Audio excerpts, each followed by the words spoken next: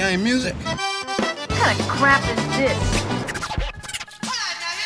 Wow, never heard that one before, yeah?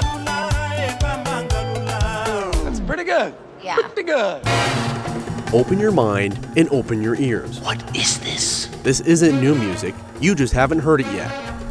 There's just so many options. This is the Subgenrepedia.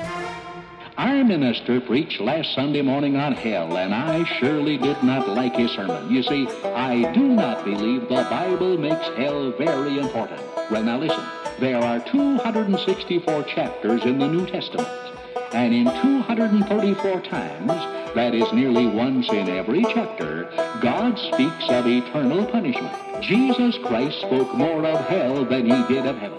Just in time for the spookiest of seasons, we're going to flip open the dark pages of the Subgenrepedia and discover the art of the Denver sound, better known as Gothic Country.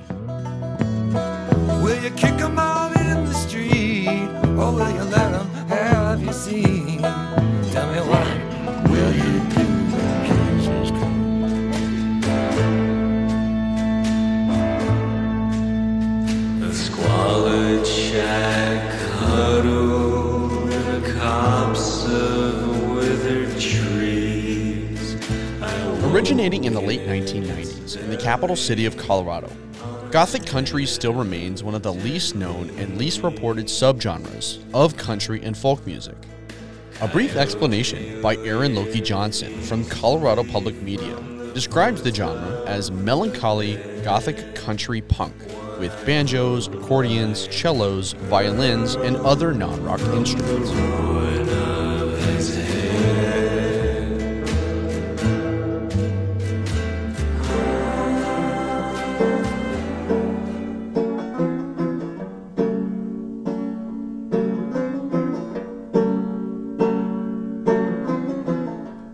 Fog was glowing beneath the harvest moon. That is just a shallow description of the broad range that this subgenre explores. Some musicians that venture into Gothic Country have a more typical alternative folk sound, while others are reminiscent of soundtracks to a movie about the Civil War written by Edgar Allan Poe. Dark, right? Well, that is kind of the point. The sound reflects the melancholy nature of decay, ruin, damnation, and the disenchanted ideologies of old Southern hospitality. It uses Gothic aesthetics to reflect on the darker elements of postbellum life in the American South.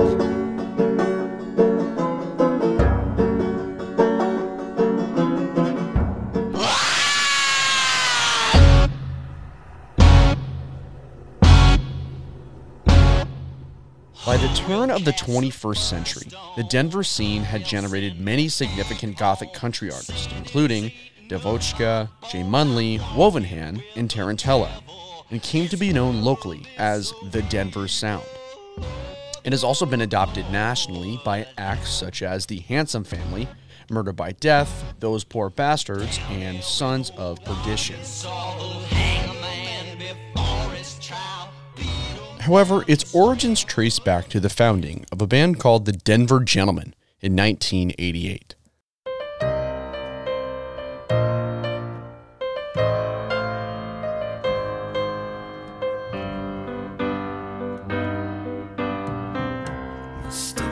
The founding members, Jeffrey Paul Norlander and David Eugene Edwards, were soon joined by Jean Yves Tola and Slim Cessna to form the legendary original Gothic Country band.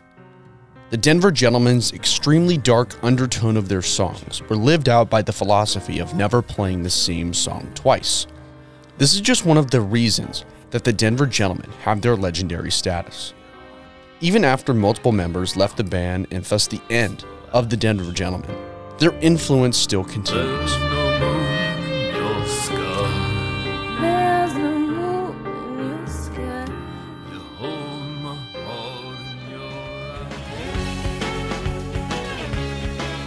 David Eugene Edwards left with Jean Yves Tola to start 16 Horsepower, a staple in the 90s Americana and folk genre, and Slim Cessna left to start Slim Cessna's Auto Club in 1992.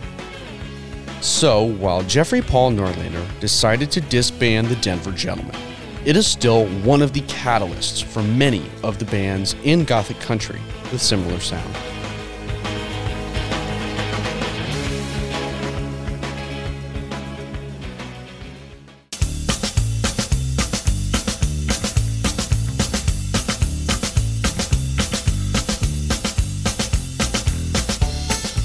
David Eugene Edwards, possibly the most famous of the Denver Gentlemen, went on to form 16 Horsepower. The grounds that this band made in the subgenre will forever be known as the most influential and will never be surpassed. Eugene Edwards led the charge on vocals, guitar, banjo, piano, accordion, and a plethora of other instruments. Pascal Hubert on both electric and upright bass, as well as vocals, with fellow Denver Gentlemen member Gene Yves Hola on drums, made up the original 16 Horsepower trio in Los Angeles. 16 Horsepower broke into the European scene during their multi-year tour, and it was during this time that they had reached legendary status in the Gothic rock community and still hold their status as the most influential Gothic country band in the music industry.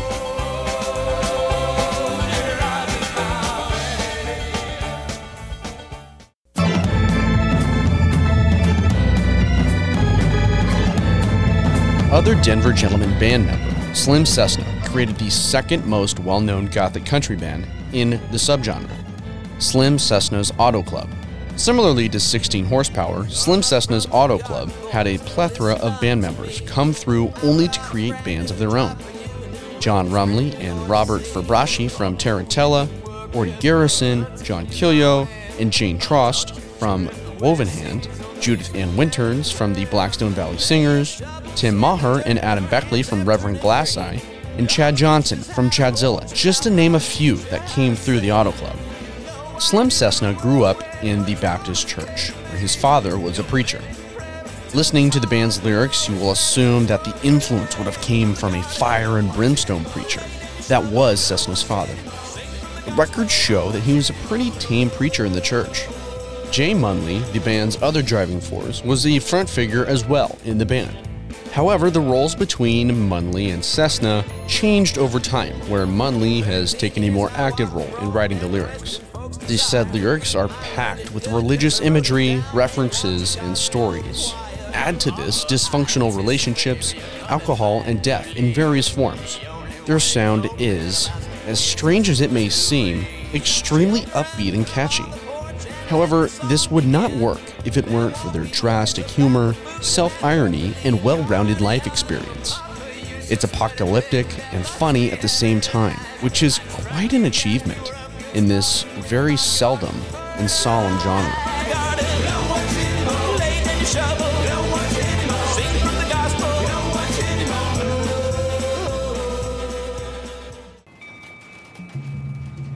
While Gothic Country is starting to make a revival with younger generations as they discover new music with Spotify and digging through their parents' records, this subgenre still is one of the most unique and bone-chilling of those in the Subgenrepedia. This has been Gothic Country on the Subgenrepedia.